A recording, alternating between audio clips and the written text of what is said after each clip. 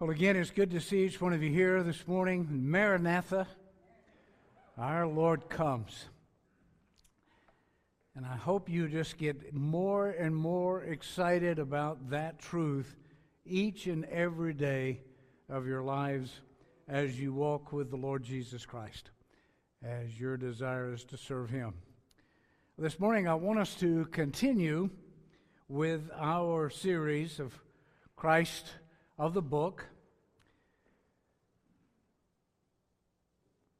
Hebrews chapter 10, verse 7. We find in Hebrews 10:7, "Then said I, Lo, I come. In the volume of the book it is written of me, to do thy will, O God." It's talking about the Lord Jesus Christ, that He is the theme of this book. In the volume of the book, it is written of me. And so what we're going to do over the next many, many weeks, as I said earlier, this is our second installment. So after today, we have 64 more to go because there are 66 books in the Bible. So we're going to be searching, we're going to be looking to find Christ of the book. He is. And we found out last week that in the book of Genesis, He is creator, that our powerful God spoke the world into existence. Not an evolutionary process, no age-day theory nonsense, but a literal 6 days as He proclaimed in His word, "Let there be," and there was. A lot of people ask the question, why 6 days? Really, that's the wrong question. God could have done it in 6 seconds, 6 minutes. He could have taken 6 billion years and had it said in His word that it had taken that long. Guess what? We would believe it because we believe God's word. And that's really the question. It's not why did He take so long, but why don't so few people believe that? It's written in the Word. We take it for what it says. We believe the truth of God's Word. And the point we made last week, and I think it's worth making again today, is that if you can believe the book of Genesis, if you can believe the creation story, which we do, then you can believe the rest. But if you don't agree with the Genesis story and you try to fabricate or come up with another scenario, then chances are you're not going to believe the rest of the book.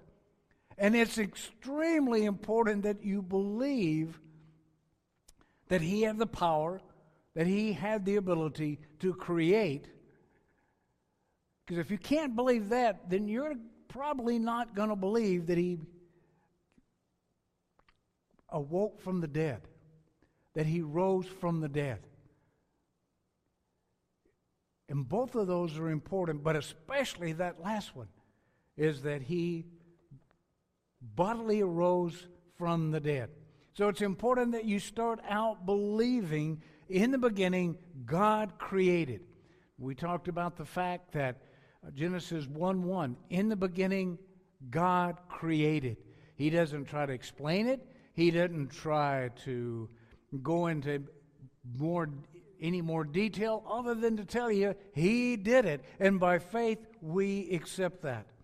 John 1:1 says, in the beginning was the Word, and the Word was with God, and the Word was God.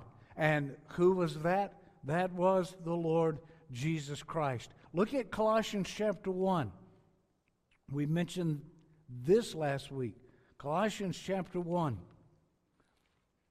Verse 15, talking about the Lord Jesus Christ, who is the image of the invisible God, the firstborn of every creature, for by Him were all things created Again, talking about the Lord Jesus Christ. For by him were all things created that are in heaven, that are in earth, visible and invisible, whether they be thrones or dominions or principalities or powers. All things were created by him and for him. And that for him is critical to understand and grasp as we launch into the next segment of this study of Christ of the book, as we talk about Job.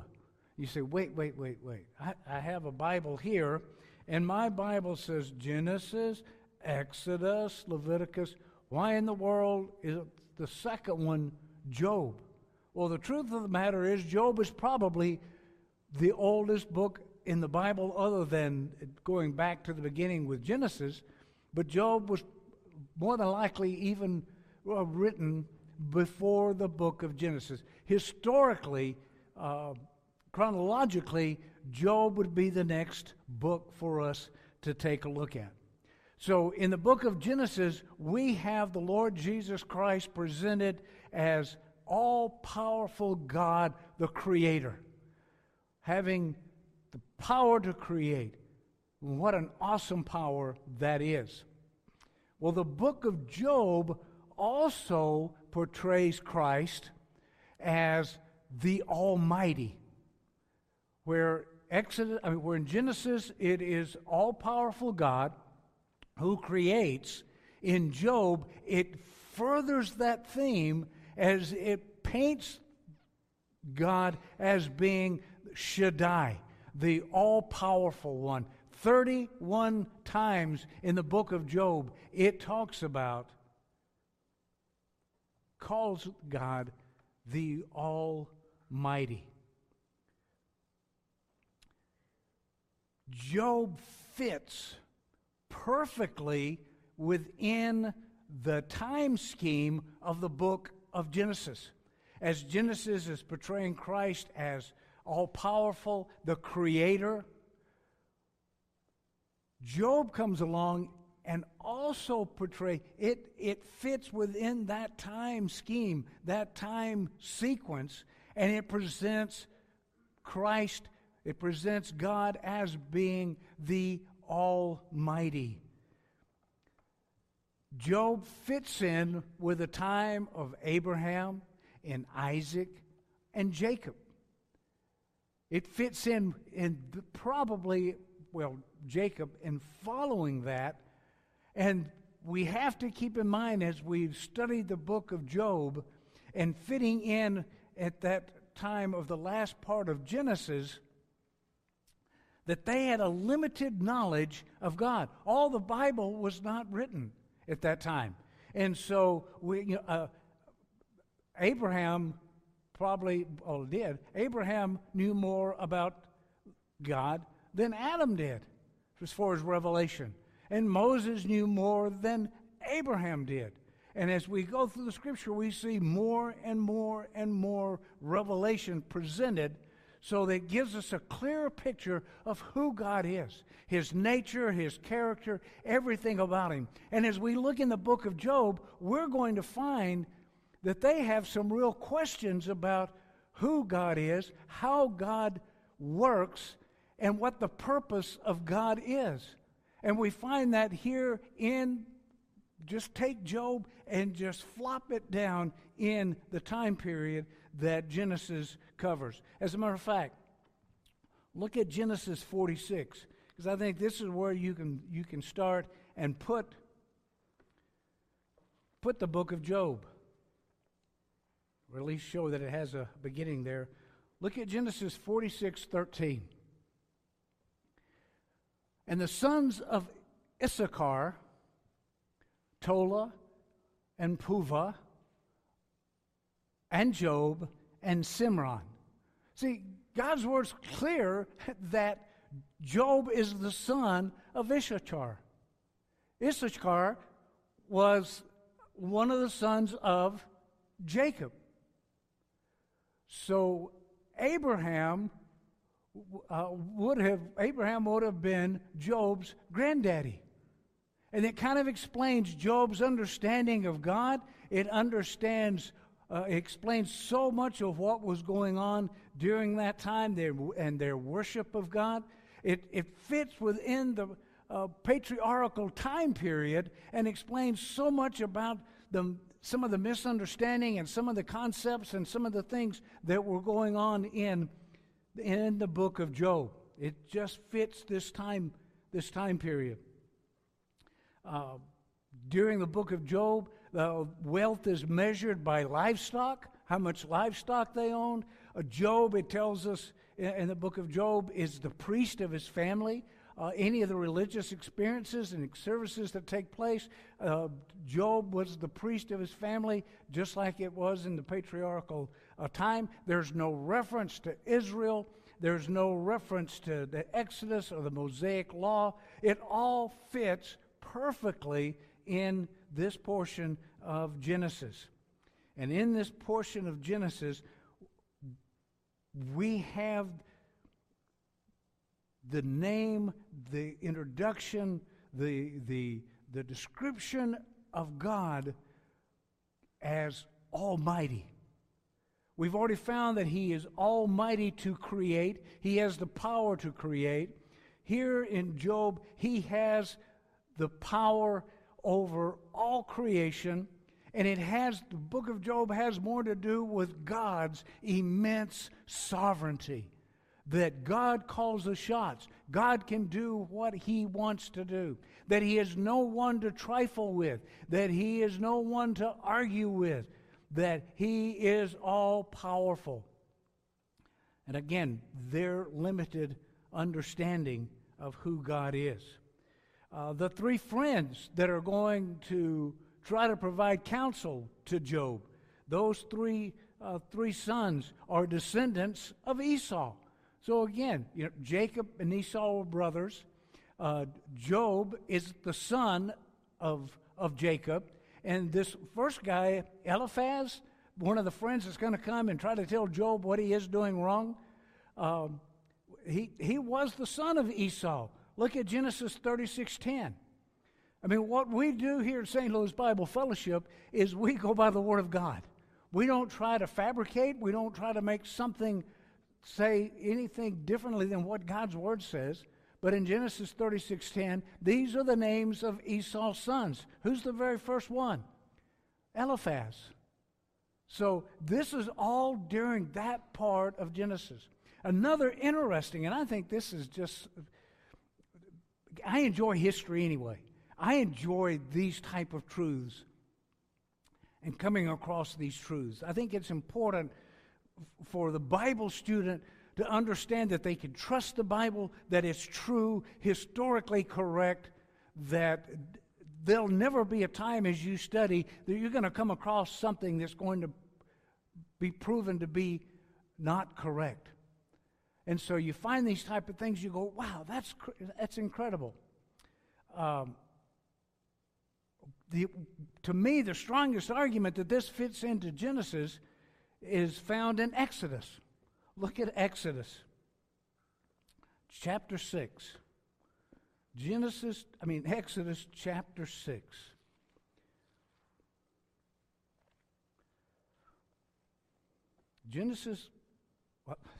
Exodus chapter 6. Let's start with verse 1. Then the Lord said unto Moses, Now shalt thou see what I will do to Pharaoh. For with a strong hand shall he let them go, and with a strong hand shall he drive them out of this land. And God spoke unto Moses and said unto him, I am Jehovah. And when we get to Exodus, we're going to spend quite a bit more time on that. Here is the Lord is identifying himself to Moses. I am. And in Exodus chapter 3, and we find out that he is, I am the Lord who provides for you. I am the Lord, your peace. I am, all of the different Jehovah derivatives are throughout the Scripture. The word Jehovah literally means I am. And then God goes on to explain what he is. remember, God is what He is, Jehovah who He is.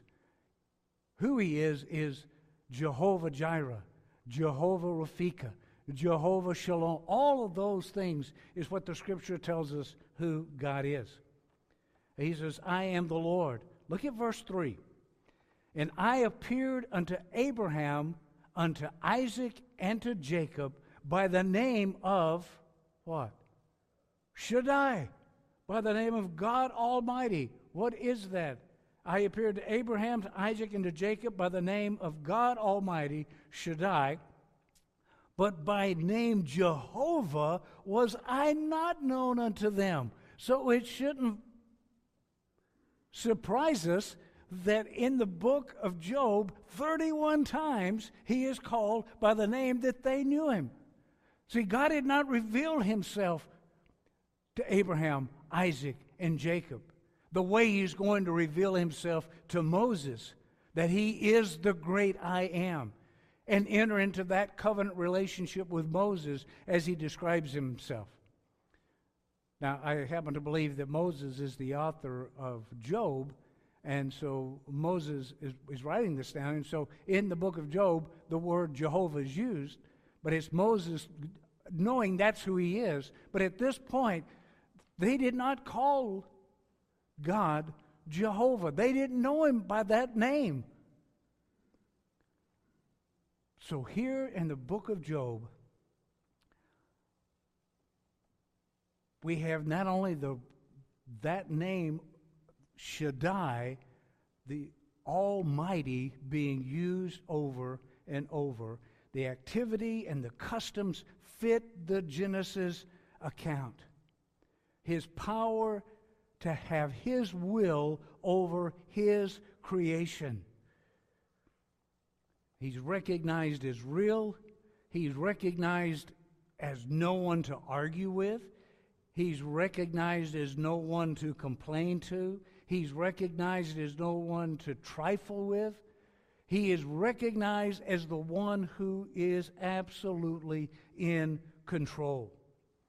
It's from the book of Job that God speaks out of the whirlwind to Job, and He puts Job basically in his place, saying, where were you? As a matter of fact, turn there. Go to Job 42.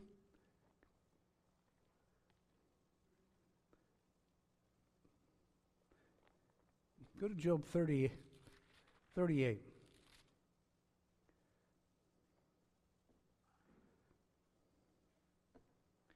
Job 38, starting verse 1.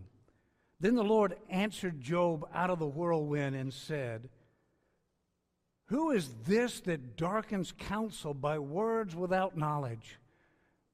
And remember, Job has been answering his friends. He's been answering those guys that are trying to provide counseling, but boy, are they off base with their answers. Look at verse 4. God asked Job this question, where were you when I laid the foundations of the earth? Declare if thou hast understanding. And then on and on and on in chapters 38 and 39 and 40, the Lord talks to Job out of this whirlwind and basically says, where were you when I created? Where were you when I brought all this into existence? So again, we have Christ the Creator, God the Creator, as He's talking to Job. He speaks of His will over all of His creation. Not only did He bring it into existence, He is the creator of this. Now let me tell you what the theme of Job is not. When you read Job, it sounds pretty much like it's a question, why do bad things happen to good people? That kind of seems to be the question. Why do bad things happen to good people? And that's really not the question to ask. Job's friends pretty much ask that question, and they start pointing out all sorts of things that humanly speaking, that's where we always tend to go. That's why we tend to always ask those same kind of questions. And the book of Job really declares those aren't the questions to ask. The question is not why do bad things happen to good people, because it's already been established that Job was a good man. And all of a sudden his world falls apart. All of a sudden things start taking place, and from his friend's perspective is, Job, you must have really ticked God off.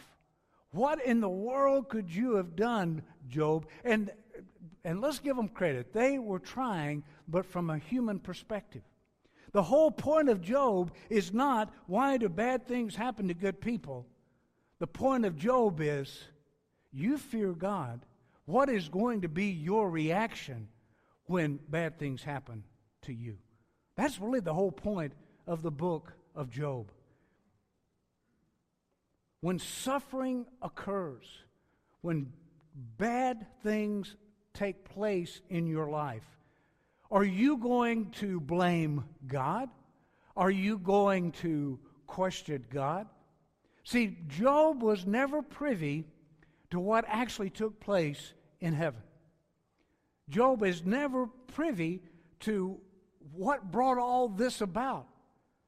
God never said, Job, let me tell you what happened with Satan came and we got into this debate and this is what occurred because I was going to show Satan and the rest of the angelic being what a righteous man you are.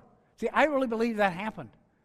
I believe that occurred. I don't think it's a poem. I don't think that it was man-made. It's just to illustrate. I don't think it's hyperbole. I believe this was actually an occurrence that took place in heaven.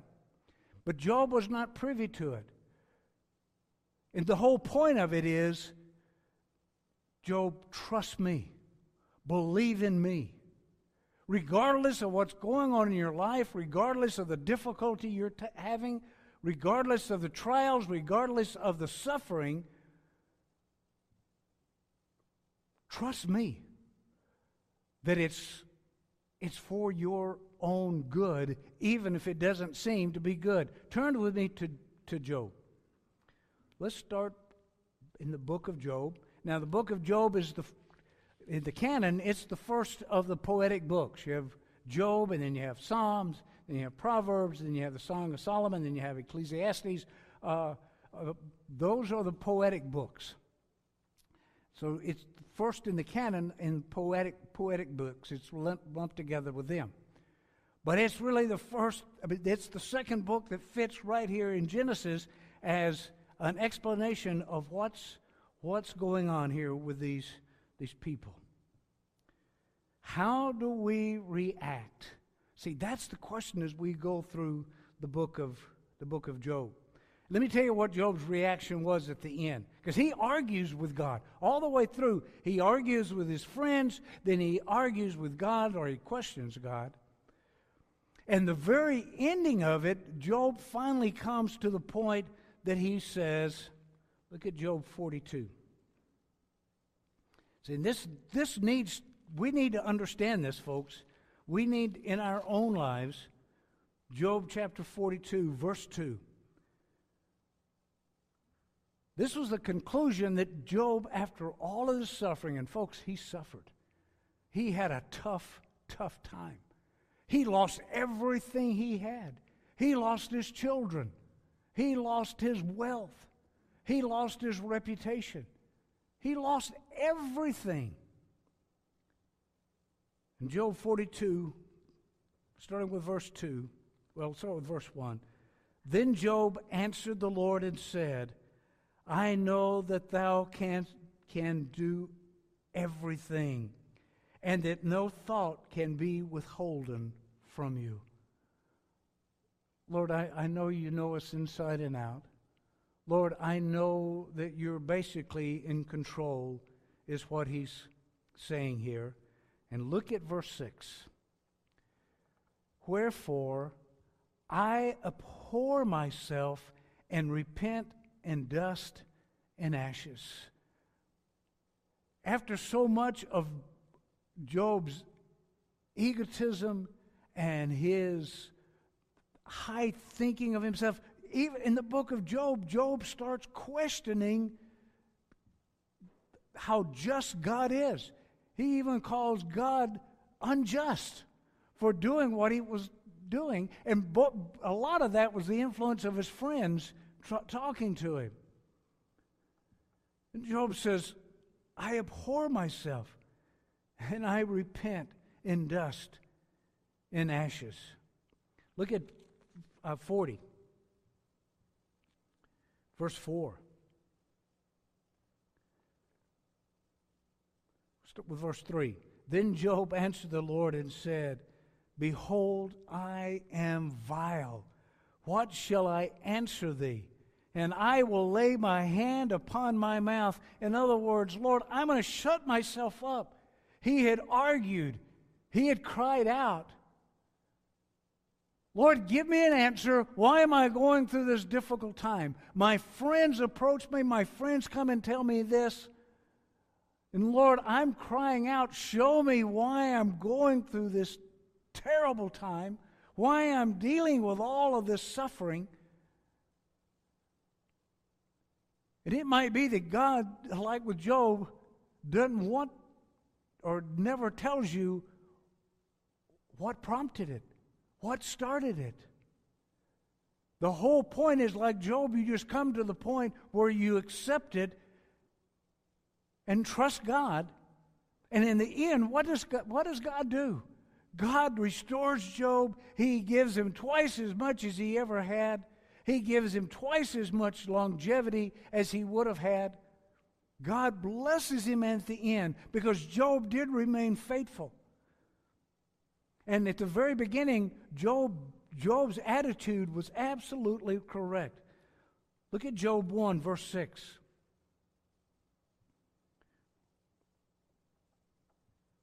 Or verse 21. What was Job's response? Job had lost everything, his kids, his sheep, his livestock, his family. And Job's reaction to begin with was, and he said, Naked came out of my mother's womb, and naked shall I return thither. The Lord gave, and the Lord hath taken away. Blessed be the name of the Lord. See, at the beginning, that was the right attitude. That needs to be the attitude that we have. Lord, I didn't bring anything in this world. I'm not going to take anything out of it. Lord, I'm just going to bless your name. I'm going to trust you through all of this. Look at Job 2, verse 10. Job still with a little bit of integrity as he was beginning to suffer.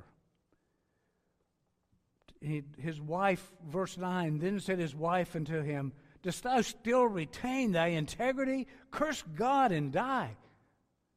I mean, she saw him scraping the boils. She saw him in all the pain and agony that had just reaped upon him by Satan. So God's hand was removed, and Satan said, Aha, I'm going to do this. And he says unto his wife, who just told him to curse God and die, You speak as one of the foolish women speaks. What? Shall we receive good at the hand of God, and shall we not receive evil? And all this did not Job sin with his lips. Through all of this, he maintained his integrity, never knowing that, as it tells us in Job 1, when the sons of God, which are the angels, came and presented themselves to God, Satan was there with him, and God brought the issue up. He asked Satan, Where have you been? He said, I've been walking to and fro the face of the earth. God says, Did you see the Lord Jesus? This was the Lord Jesus. Said, Did you see my servant Job? How faithful he is? And Satan basically says, Yeah, but it's only because you've blessed him.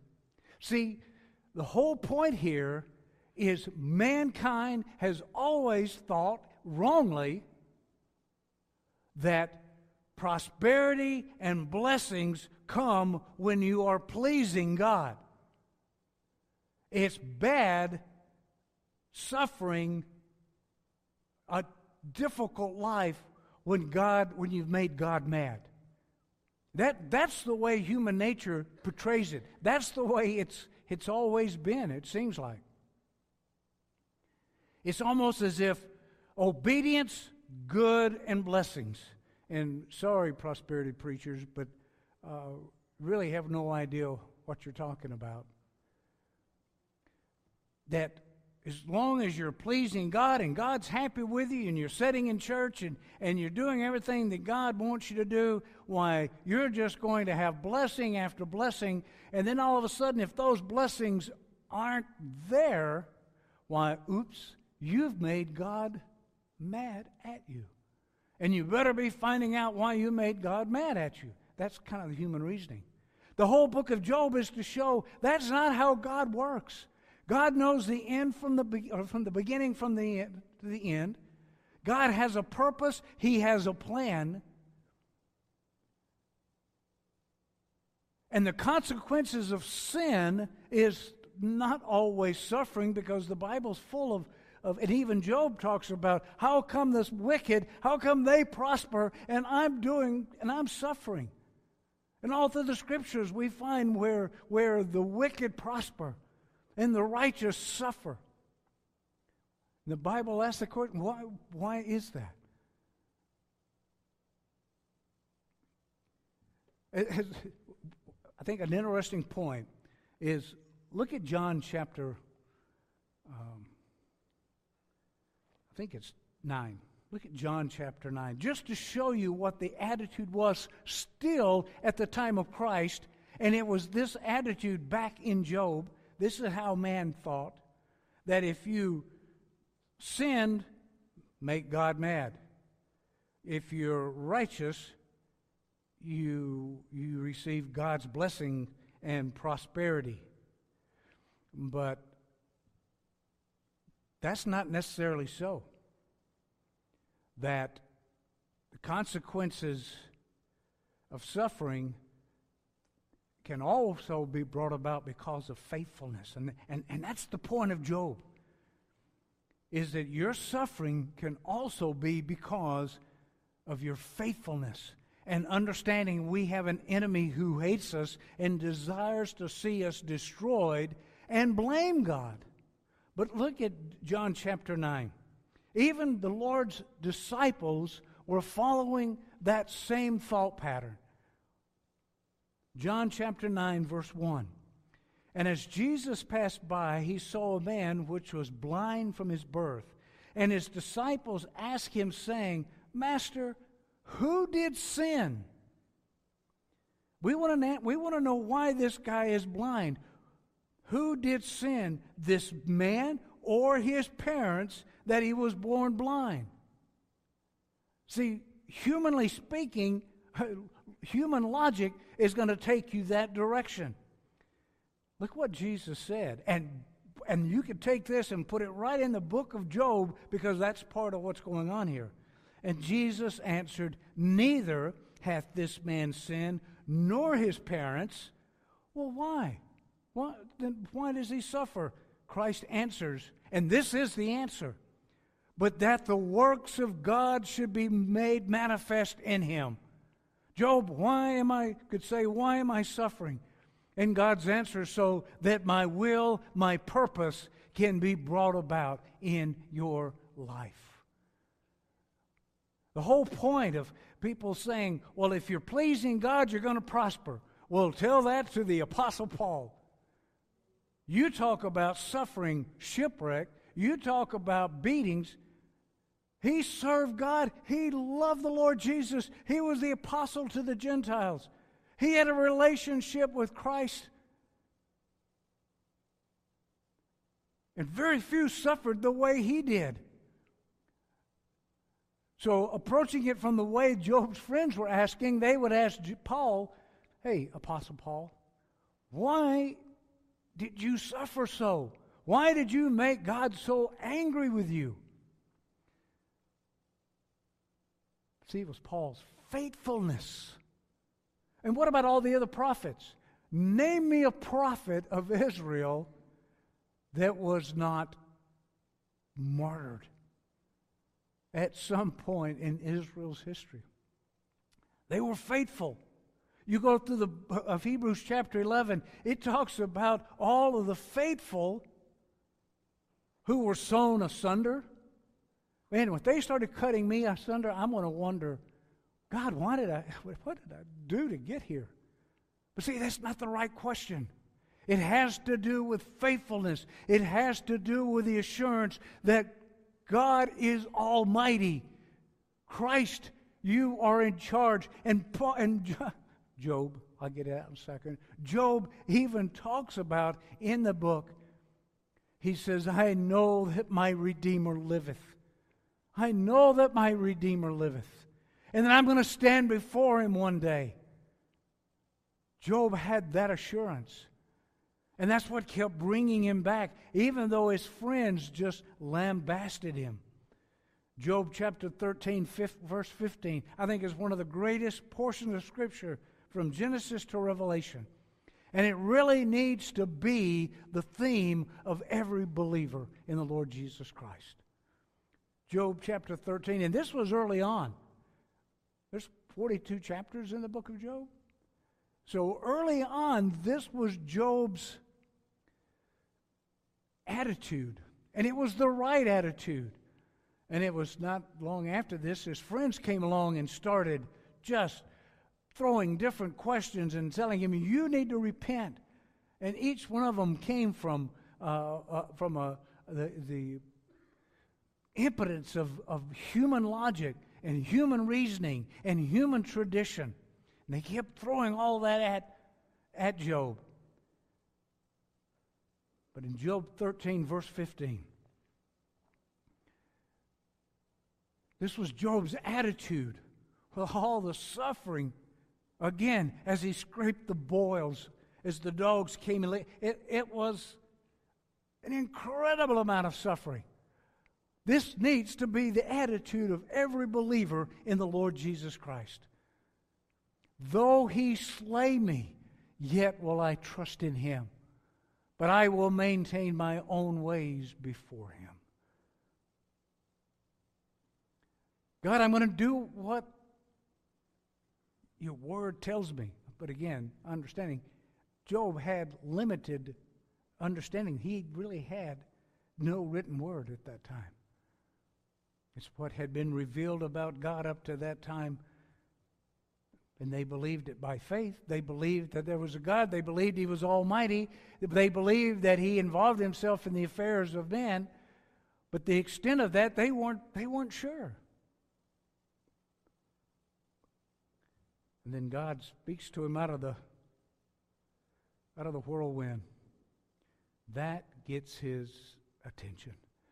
And basically he says, I'm just going to put my hand over my mouth and I'm going to shut up. I can say nothing before you. His friends, we're not going to go into all his friends said to him. They did try to console. Matter of fact, when they first heard about Job, they were cousins. They were kin to Esau. They were cousins. Scripture bears that out. And they came to counsel him. They came to help him. And when the Bible says they got there and they saw the state he was in, and these three friends, they just sat down next to him and didn't say anything for a week. They just suffered right along with him. Now that's friendship. Now I love you, and I praise God for you. And I hope you never test me. But very few people would go and just sit down and spend a whole week and not say anything. I might come and visit with you, and I'm going to pray with you. They just came and saw the shape he was in. They didn't say anything.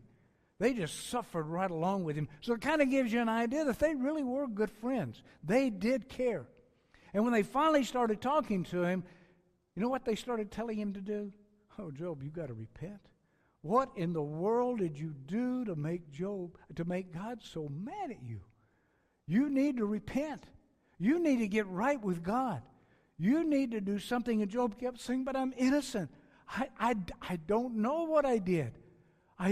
And as they argued and Job got in, it went from being where they were trying to console him to trying to correct him and then judging him. And it just got more and more aggravated all along.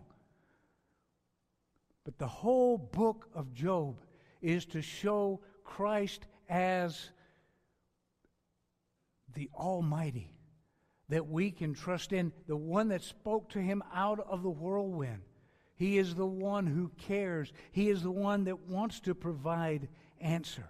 The whole purpose, the object of the book of Job was to demonstrate human impotence in solving our problems, attaining righteousness, in coming up with answers. The only way we're going to be able to come up with answers is to know God's Word and to know what God's Word reveals to us and to study. The book of Job shows you how desperate, how needy, how lost we are without the Word, the revealed Word of God to us and its completeness, the authority that we can know God, His character, His might, His nature. And the trouble we get into when we start trying to humanly utilize our experiences or our traditions or just plain human merit to defend or define who God is. Job came to the conclusion, Job 19:25, I know that my Redeemer. That was his hope. I know that my Redeemer liveth. And his Redeemer showed up. His Redeemer proved himself to be the one that cared for him, cared so much for him, that he restored all that he had lost.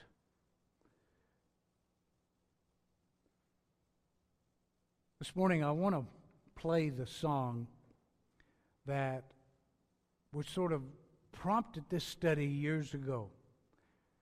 Now, some of this song I've ventured away from who they say Christ is. But this is the song that sort of spurred this study. And the whole aspect of it is He is. He is the God of the Bible. He is the one who has revealed Himself to us, both as the living Word and as the written Word. To know God, you have to know Christ because He is the living Word, He is the written Word, and that is how God has been revealed to us as Jesus Christ. He is God. And this song, He is, goes through every one of them quickly. So Tim, play this song, He is, and then we'll conclude.